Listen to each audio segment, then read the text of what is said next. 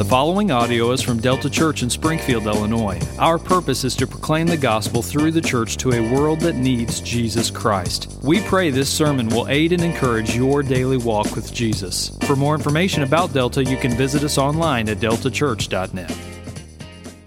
Our scripture reading today is Romans chapter 1, verses 18 through 25, and also Romans chapter 2, verses 1 and 2.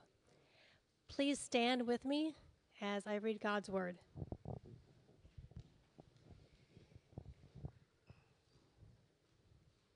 Romans 1, starting in verse 18. For the wrath of God is revealed from heaven against all ungodliness and unrighteousness of men, who by their unrighteousness suppress the truth. For what can be known about God is plain to them, because God has shown it to them. For his invisible attributes, namely, his eternal power and divine nature, have been clearly perceived, ever since the creation of the world, in the things that have been made. So they are without excuse. For although they knew God, they did not honor him as God or give thanks to him. But they became futile in their thinking, and their foolish hearts were darkened. Claiming to be wise, they became fools, and exchanged the glory of the immortal God for images resembling mortal man, and birds, and animals, and creeping things. Therefore God gave them up in the lust of their hearts to impurity, to the dishonoring of their bodies among themselves, because they exchanged the truth about God for a lie, and worshipped and served the creature rather than the Creator, who is blessed forever. Amen. Chapter 2, verse 1. It's chapter 12, just so you know. It's chapter 12, verse 1. Either that or I was going to read after you. So, that's all right. 12, 1 and 2. Chapter 12, verse 1 and 2. I appeal to you, therefore, brothers, by the mercies of God, to present your bodies as a living sacrifice, holy and acceptable to God, which is your spiritual worship.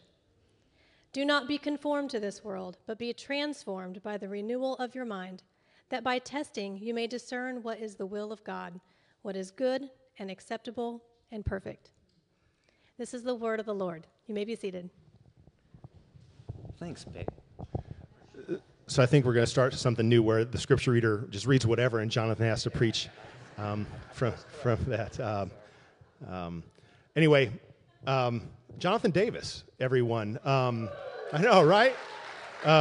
Welcome back. Hey, it's good to be back. We hope it was a good sabbatical. We're thankful that you are back. I think this man has 3 months' worth of things to say this morning, so right to Southwind Park after this, Brother, or right downstairs. It was very fortuitous that Southwind is at 5. Yeah, so it's right into supper time. A cutoff point. That's so. right. Anyway, welcome back. We're thankful for you. We missed you. I believe we were served well by those who preached, but we missed you. We're thankful that you were able to have some time away. Welcome back. Thanks, brother. Appreciate it. Yeah, I just reiterate what I know Charles said last week. I'm just very thankful to being able to just have been on the receiving end of the gift of 3 months of sabbatical. My hope is that at some point in time, I don't know if it'll be at a family meeting or whatnot, just to be able to tell you guys how it went and for have you guys to be able to ask questions of how it went. I think I was more physically and spiritually tired than I realized, and so the sabbatical was very, very timely. It was a sweet gift. I'm just thankful for other men who could step into the pulpit, men that traveled out of town, men that you know, giving first go reps to men like Will Henry, who did a very excellent job. I've just been blessed by that, and so I just wanted to say thank you, okay? So what we're going to do is what we're going to start today is a sermon series. If you saw it on Slack, it's going to be a little 5-week sermon series before we roll back and pick up where we left off back in May in the book of Luke, the Gospel of Luke, okay? So this morning, what we're going to do is start a sermon series called Everyday Disciples, and the sermon title this morning is simply going to be called this: I Am a Worshiper. Here in a few moments, you're going to hear us talking about the different identities, the gospel-shaped identities that we have. If you are a follower of Jesus, if you've been saved by grace through faith in the Lord Jesus Christ, 2 Corinthians 5 tells us we're no longer who we used to be. We once were, but now we are. And the point of this 5-week sermon series is to zoom in on biblical language that identify the who are we now language that identifies us as disciples who live out our discipleship in everyday life. And today we're going to zoom in on a biblical, gospel-shaped identity, this identity that tells us that in Jesus we are worshipers. And so our main idea this morning is going to be this, that a worshiper, how do we describe a worshiper? What's biblical language that we can use to inform us of this identity? And it comes down to this, that a worshiper lives to glorify the Father by the power of the Spirit through the work of the Son. So notice that we live to glorify God the Father. We are able to live in such a way by being empowered through the Holy Spirit who dwells in us to do so. And we are able to even say, I am a worshiper, all because of the work that the Lord Jesus Christ accomplished on the cross. So as is typical, we're going to pause, we're going to pray. Maybe you find yourself this morning just in a place where like last week was good. Like decisions were made and like blessings came and you're like, man, life was good. Maybe this past week found yourself where decisions were made and like you reaped the consequences of those decisions, or decisions were made and those consequences made by someone else landed in your lap, stuff that you in 1,000 years never would have planned for or asked for yourself. Can I just let you know this, that you're in the right place? You're in the right place to come and rest at the feet of Jesus. Jesus isn't repulsed away from you. It's actually the very situation that you find yourself in, very high or extremely low, that draws Jesus to be near and dear to you. So I'm going to invite you to pray for yourself right now and to ask the Holy Spirit to make the Word of God living, to make it real. Because if all of us confess 95% of the time when we listen to the Word of God or listen to it preached, it goes in one ear and out the other. It's just very easy to do. And I'm the preacher. But the power of the Holy Spirit can tune our hearts to be recipients of what is preached. And that's what we need this morning. And so let's just do this. I'm going to just give you a couple of seconds just to pray for yourself. And you're like, Pastor Jonathan, I have no clue what you're even asking me to pray for right now. Maybe it's this. Jesus, help me to hear and see you this morning. Amen. Maybe it's as simple as that. Could be more, might even be less. It might even be this. Jesus, help! Exclamation point. But whatever it is, take that time right now. I'll wrap us up in a little time of prayer, and then we'll dive into the text, okay? So pray. Ask the Lord to make himself revealed to you this morning.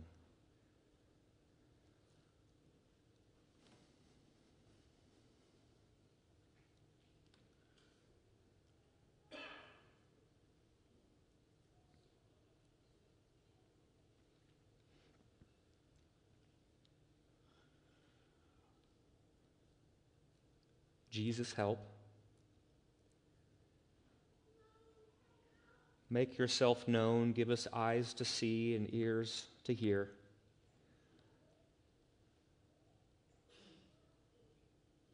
Lord, we ask you in your power and might to keep the enemy from plucking the seeds of the gospel which are soon to be sown out of our hearts and minds.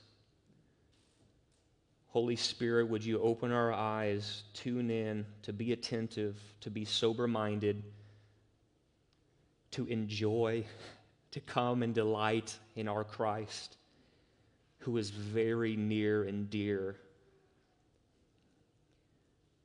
Seasons high, situations low, and everywhere in between. Jesus, you are near and dear, and you love us.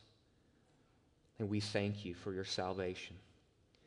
Holy Spirit, grant me the power to speak clearly and to communicate clearly, but Lord, we know we need the Holy Spirit to make our hearts and minds receptive to the words spoken this morning, so we ask you to do so. It's in your name, King Jesus, I pray these things. Amen. Everyday worshipers, this idea, first identity, just so you know, I'll address this here in a little bit. On the seats where you guys found yourself this morning, there's these little quarter sheets that are there. Those are for you guys to grab, take home, grab a family. I'll put one on Slack later. But what you see on there is something that says identity wheel, and in that wheel you see those 5 gospel-shaped identities. I'll say more about this in the coming weeks, but please grab that and take it home. What you'll notice is that one of those 5 identities on that little quarter sheet of paper is this idea of I am a worshiper, and that's what we're going to dial into today. We're going to take these 5 weeks to consider the marks, the measures. Who am I as an everyday disciple? And then we're going to make those practical connections of what exactly does that mean for me? Right? It's easy to get up and say, hey, Greg Healy, you are a worshiper.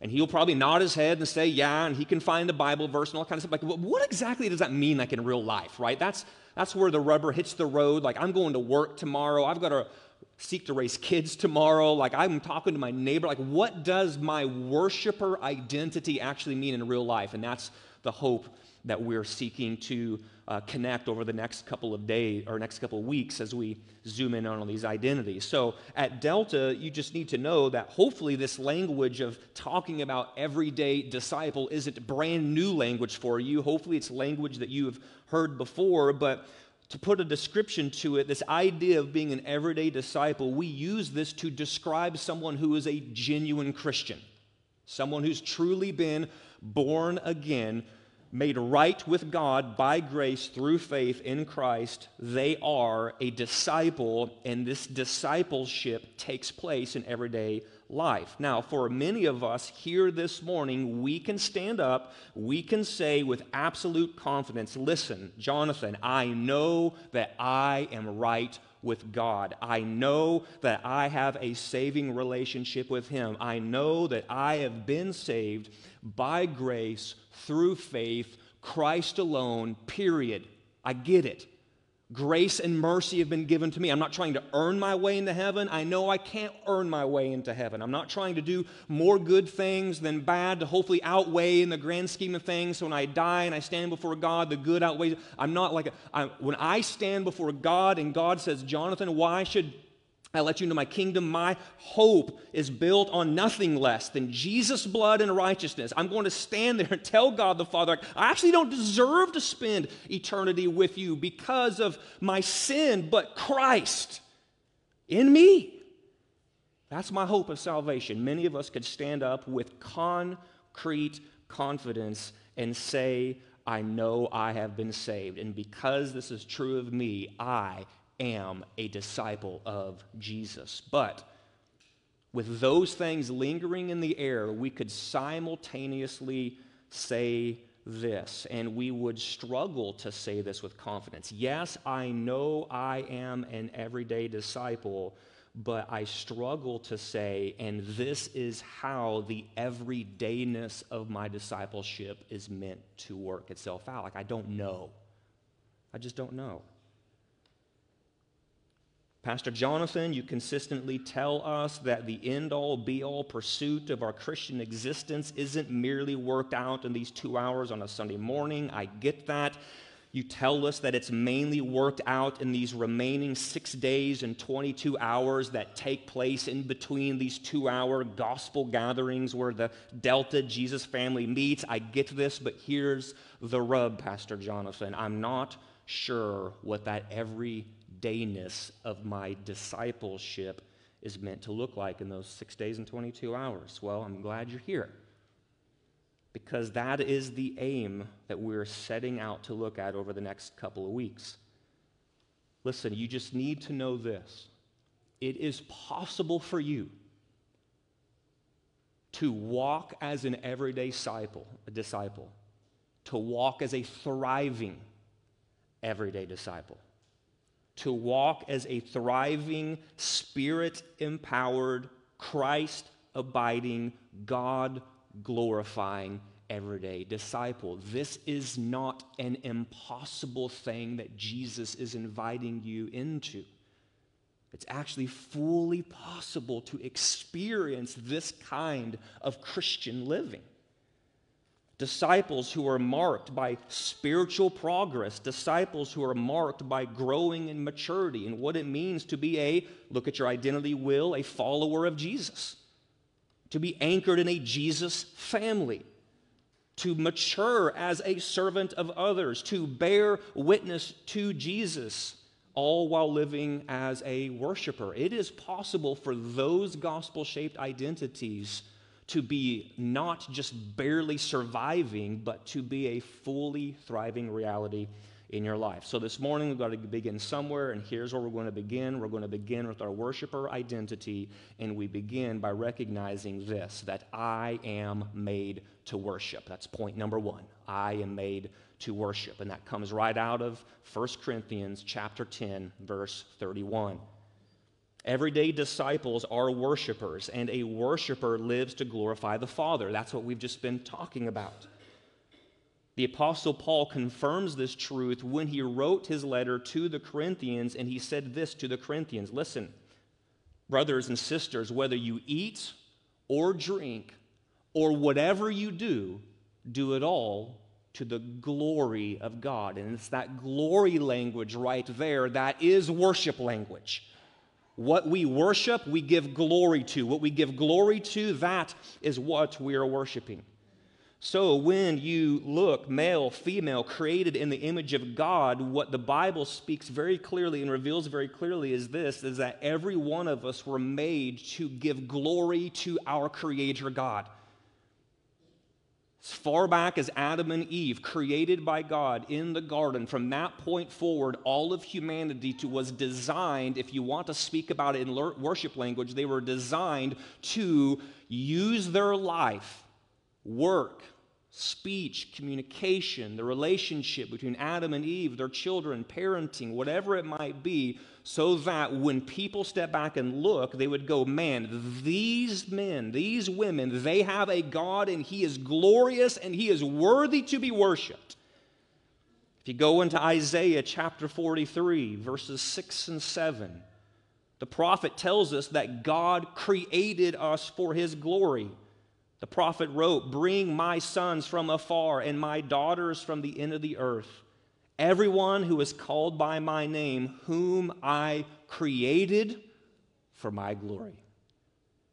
God made all of us in His own image so that we would reflect Him to the praise of His glory. Therefore, every human being should live for the glory of God. That is the DNA, the spiritual DNA that is hardwired into you as an image bearer. Someone who bears the image of your Creator. If you were to ask, well, what does that mean for me? The fact that I have been created in the image of God, it means this: you were created to worship your Creator God.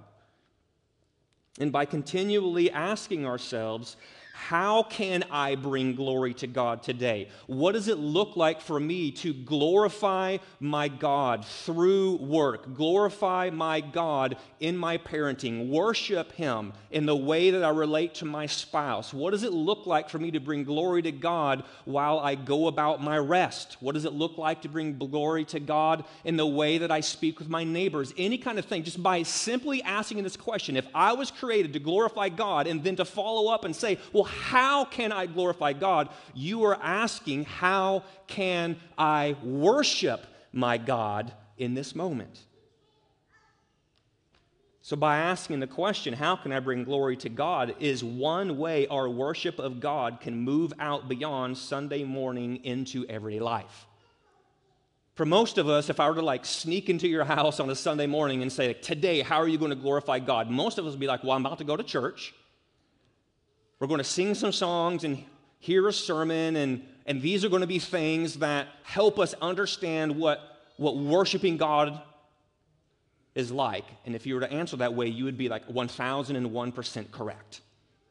But for most of us, we just put a period right there and say, that's just what worship is. It's that one event for about 20 minutes where Charles is on the keys and he's leading some songs, and we worship God in song for 20 minutes in that 2-hour period on a Sunday morning. But what the scriptures help us to see is that we move and train ourselves to move beyond the Sunday morning is worship time only mentality into the everyday-ness mentality of worship by asking the simple question: how can I glorify God today? How can I glorify Him at work today? How can I glorify Him in this meeting right now? How can I glorify Him in what I'm about to watch? How can I glorify Him in what I'm listening to? How can I glorify Him? How can I glorify Him? How can I glorify Him? Now all of a sudden worship is eking out beyond 2 hours on a Sunday. And it's eking out into everyday life. So you get up in the morning, and whether it's the mundane task of consuming daily sustenance or whatever else you may do, the overarching reality is that you and I were created to do it all for the glory of God. But here's the plain truth, that every one of you are probably feeling pretty heavily right now. It's really hard to do that. Really hard to do that. Like all of us right now are probably feeling the weight of the accusation of the enemy who's pressing on you. Like if that's what worship is, according to what the Word of God says, then you are an atrocious worshiper. Anyone hearing the whisperings of that from the enemy in your ear right now? I am, and I'm up here preaching it. The plain truth is that we do not enter into the world living this way. And even as believers, we can struggle post-salvation in these realities. But if you want to get to the root of it, what you have to understand is this, is that the moment Adam and Eve went the route that they did in Genesis 3, and I'm going to say something about this here in a moment, the worshiping DNA hardwired into the image-bearing men and women, the way God created this, when sin entered the picture in Genesis 3, this worshiping bent got real cockeyed real fast. The plain truth is this, is that we do not enter into the world living this way. Instead of hearts ready and willing to do all to the glory of God, we are actually born, physically born, entering this world, and we come into this world willing to rob God of His glory. Very happy to do so, actually. And at least one result of our glory robbing is that our worshiping hearts are hardwired to be false worshipers. See, it's not a matter of, am I a worshiper or am I not a worshiper? Listen, everyone worships something. There are no non-worshipers in this world. You can find me the most atheistic, all-religious, antithetical to anything that smacks of the divine. Find me that person, and I will still show you a person who is a full-tilt worshiper. A full-tilt worshiper.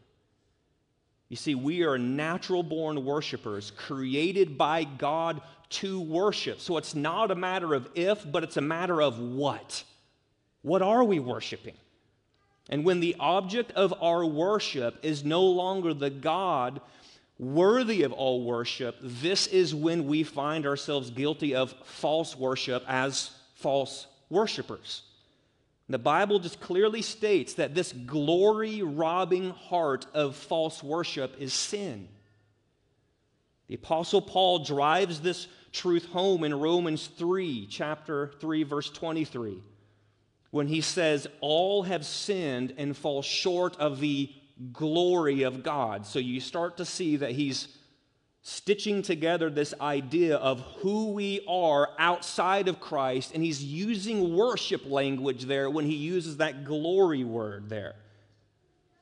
And so when he says all have sinned and fall short of the glory of God, in saying this, the Apostle Paul encapsulates the sin of all humanity by calling out our worship-robbing failure to glorify God as we ought. Again, God created us to be worshipers, and our worship is to be centered on Him alone. But because of sin, our worship is no longer turned upward, but it's instead turned inward. And we no longer bend our worship outward to the God who loves us, created us, cares for us, sustains us, nourishes us. But we're very happy to rob that from Him and say, thank you very much for that hardwired DNA to be a worshiper, and I'm actually going to turn it in on myself, and I'm going to live in such a way, act in such a way, believe in such a way, speak in such a way, to where I will make sure me, myself, and I get the glory. So we rob from the Father, and we're very happy to give that glory or attempt to give that glory to ourselves.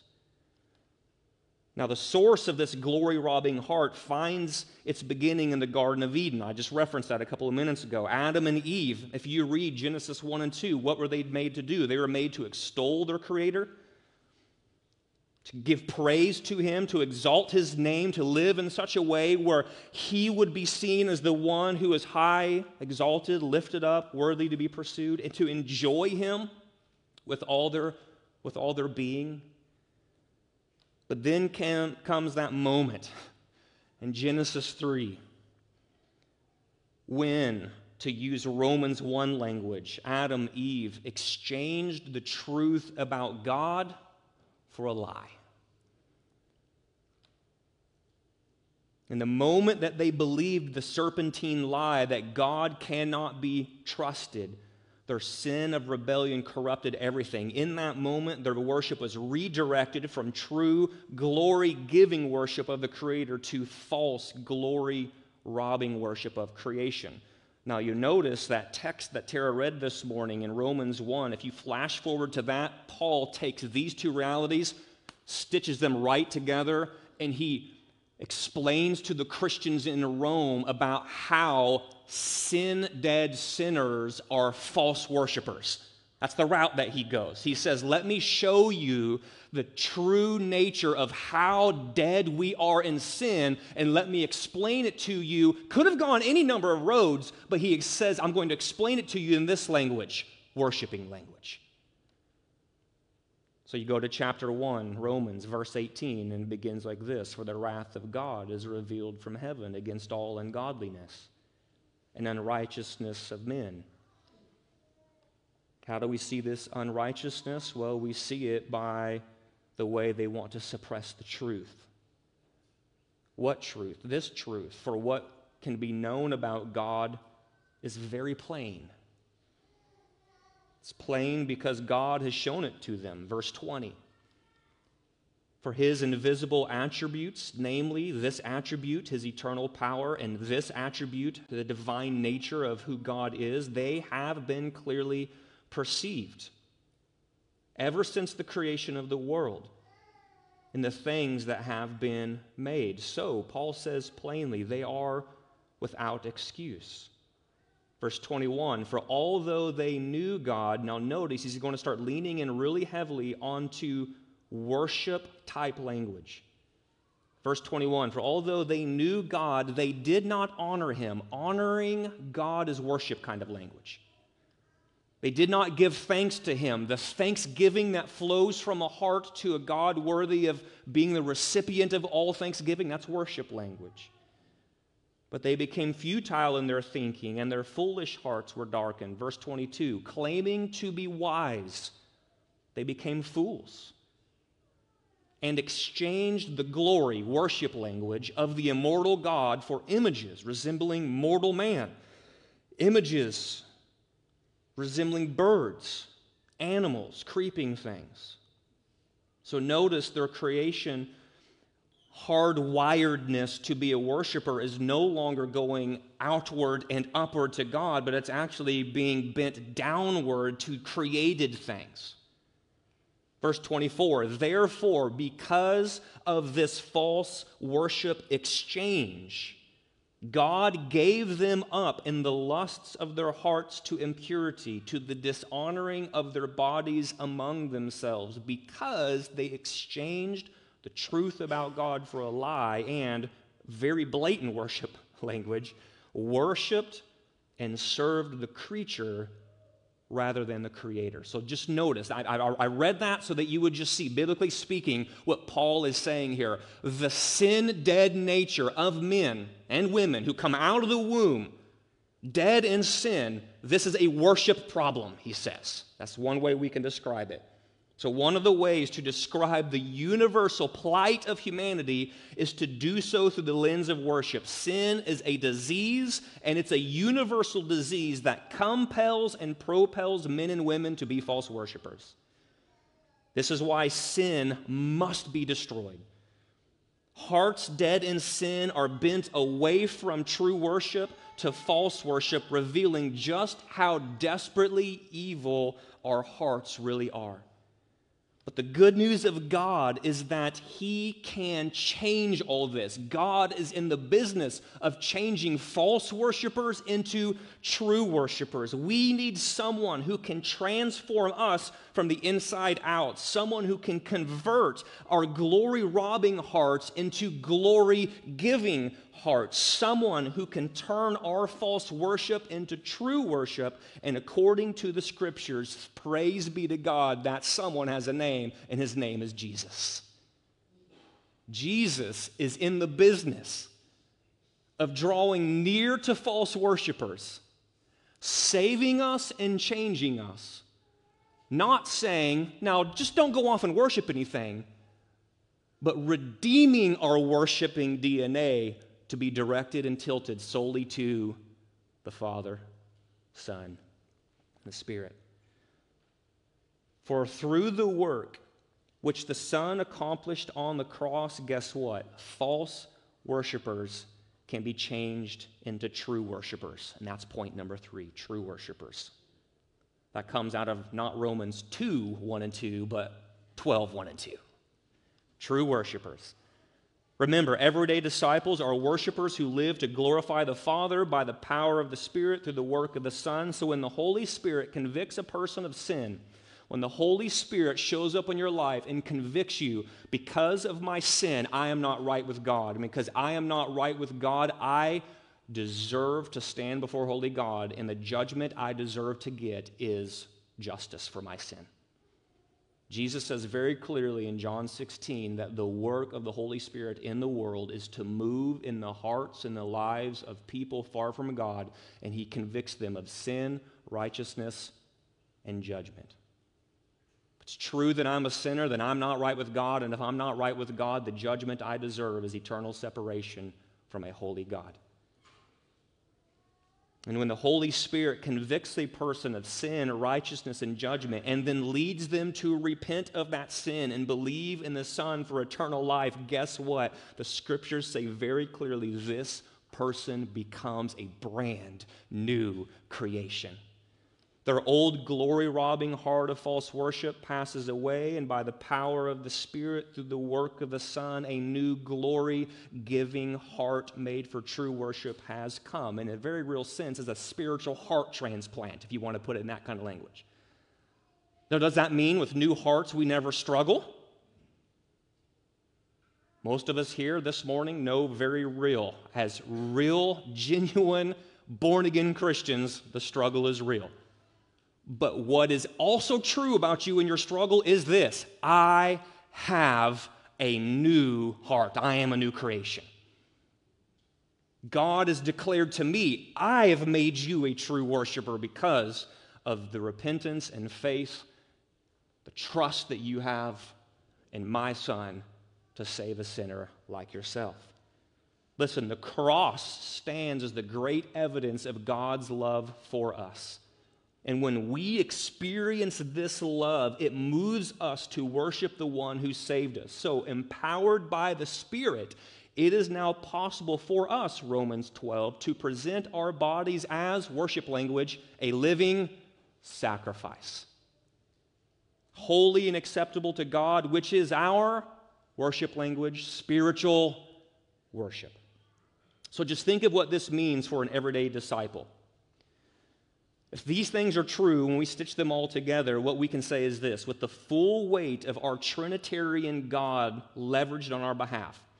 Because if a worshiper lives to glorify the Father by the power of the Spirit through the work of the Son. So here's the Father drawing us to himself, the Son accomplishing what needed to be done on the cross so that sinners could be made right, the Holy Spirit opening our eyes to see our need for the Savior to make us right with the Father. Trinitarian, God, Son, Spirit, leveraged on our behalf. Guess what? You can walk out in the everydayness of your life a thriving worshiper.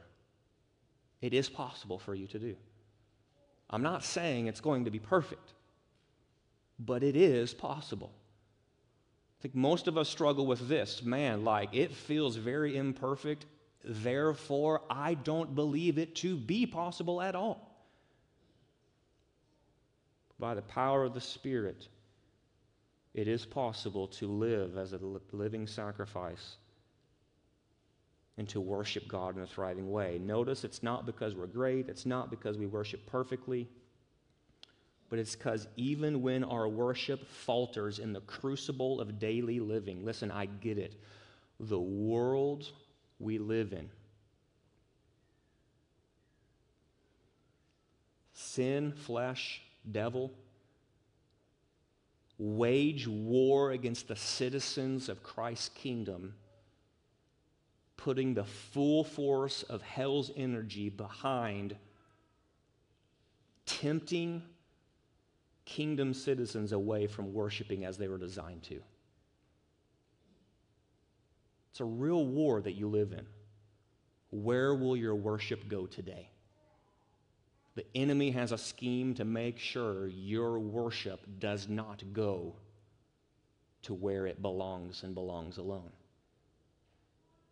And so in the crucible of daily living, even when our worship falters, we have promises in the Scripture, promises like 2 Corinthians chapter 3, verse 18, for instance, that tell us that as we behold the glory of the Lord, guess what?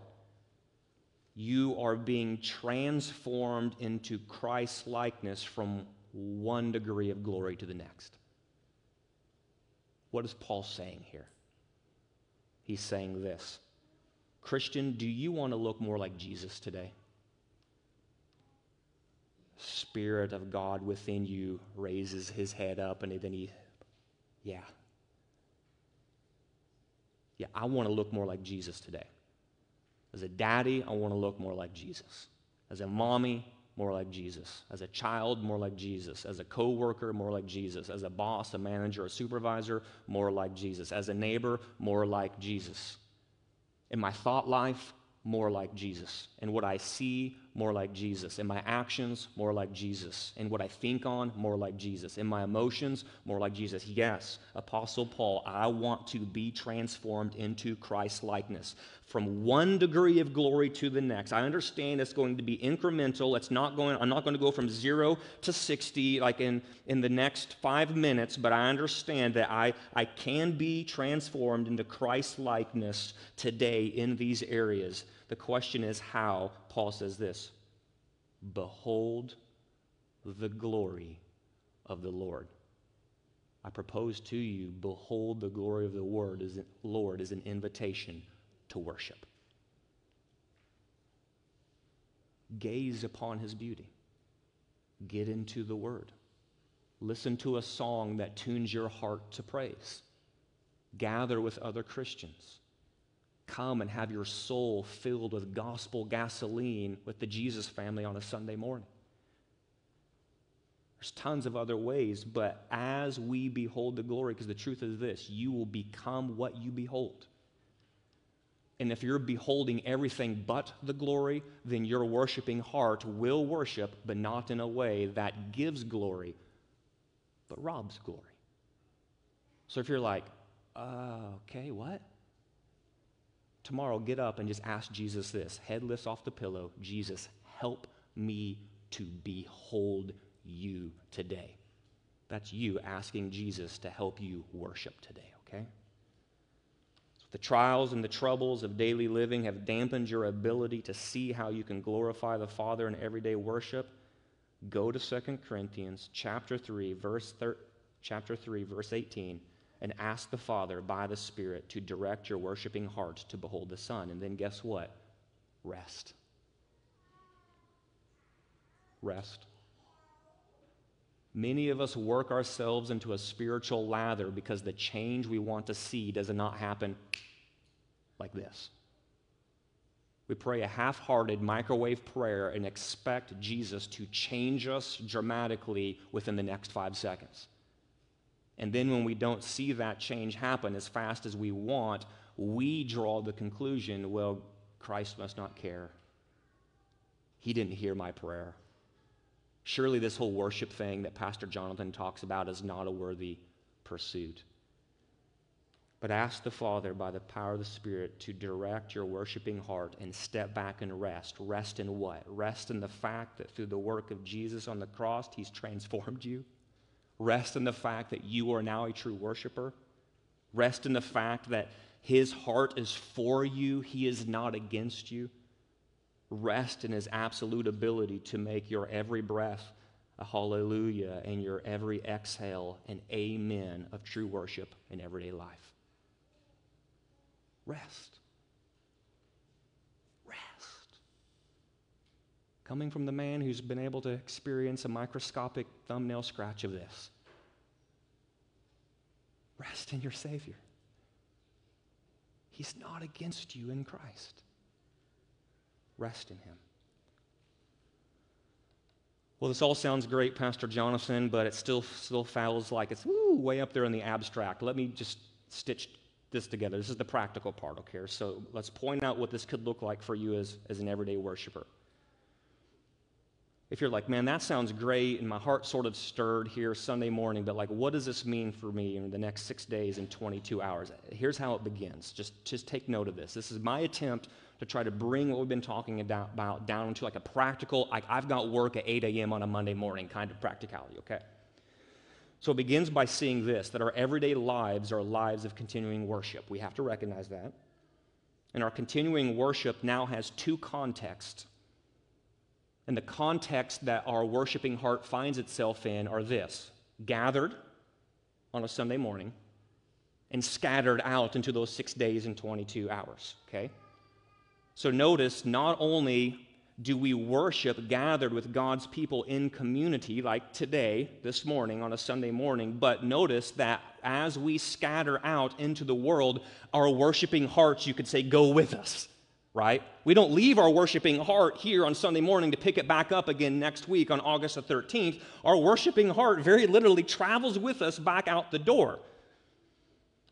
And so notice that it's this idea of the way we gather on a Sunday morning. We have fought as your pastors, as an elder team, to model the way we worship on a Sunday morning so that you can carry the very gospel-shaped liturgy that we experience every Sunday as a gathered Jesus family, and you can carry it with you right out into the next 6 days and 22 hours and model what we experience on a Sunday morning in everyday life. You see, with intentionality, your pastors have based the order of our Sunday gathering on the story of the gospel. If you want to think about the gospel, you can think of it like this: God, man, Christ response. God is holy, can have nothing to do with sin. Man is a sinner and thus is separated from God. We need someone who can reconcile God and man. Jesus is the answer. He's the mediator who can reconcile God and man. And how do we respond to that truth? Gospel, 4-word nutshell: God, man, Christ response. Our liturgy on a Sunday morning models the gospel in that way. We begin our service with a call to worship and a prayer of adoration to remind ourselves that our holy God has spoken and we are to respond. We don't read Scripture at the very beginning and pray a prayer of worship to God because we're just trying to kill 5 minutes. Like, I only get a paycheck if we go more than an hour and a half, so it's like, Brady, like squeeze out that prayer a little bit longer. We need to hit the threshold so I can get some money. Like, that's not what we're doing. We're modeling the gospel there. God is holy. He has spoken. We're here to respond. And then we sing some songs that worship God. But then notice we come to the place that because man is sinful, we make corporate confession of our sin in a direct response to the holiness of God.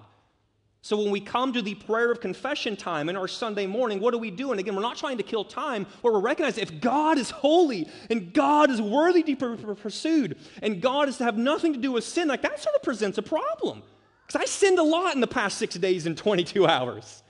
So what is my hope? My hope begins with the kind of song that we just got introduced to us. If we come and confess, repent and confess sin, guess what? We find a Father who is faithful to forgive, the very name of the song. So we sing songs like that. We're not just picking random CCM kind of stuff, like the top 10 tunes that are the best played. Like we are going through very specific ways so that way we can find songs that will plant those kinds of truths into our lives so we can learn how to be confessors of sin. And once we see our sin in light of God's holiness, guess what? We naturally long for a Savior, which is why we turn to that word of assurance. The word of assurance is there to remind us that Jesus has come to seek and to save the lost. It would be a very dismal liturgical gathering if we came to go, God, you're holy. Man, we're really awful. We're big fat sinners. Hey, have a nice week. See you guys.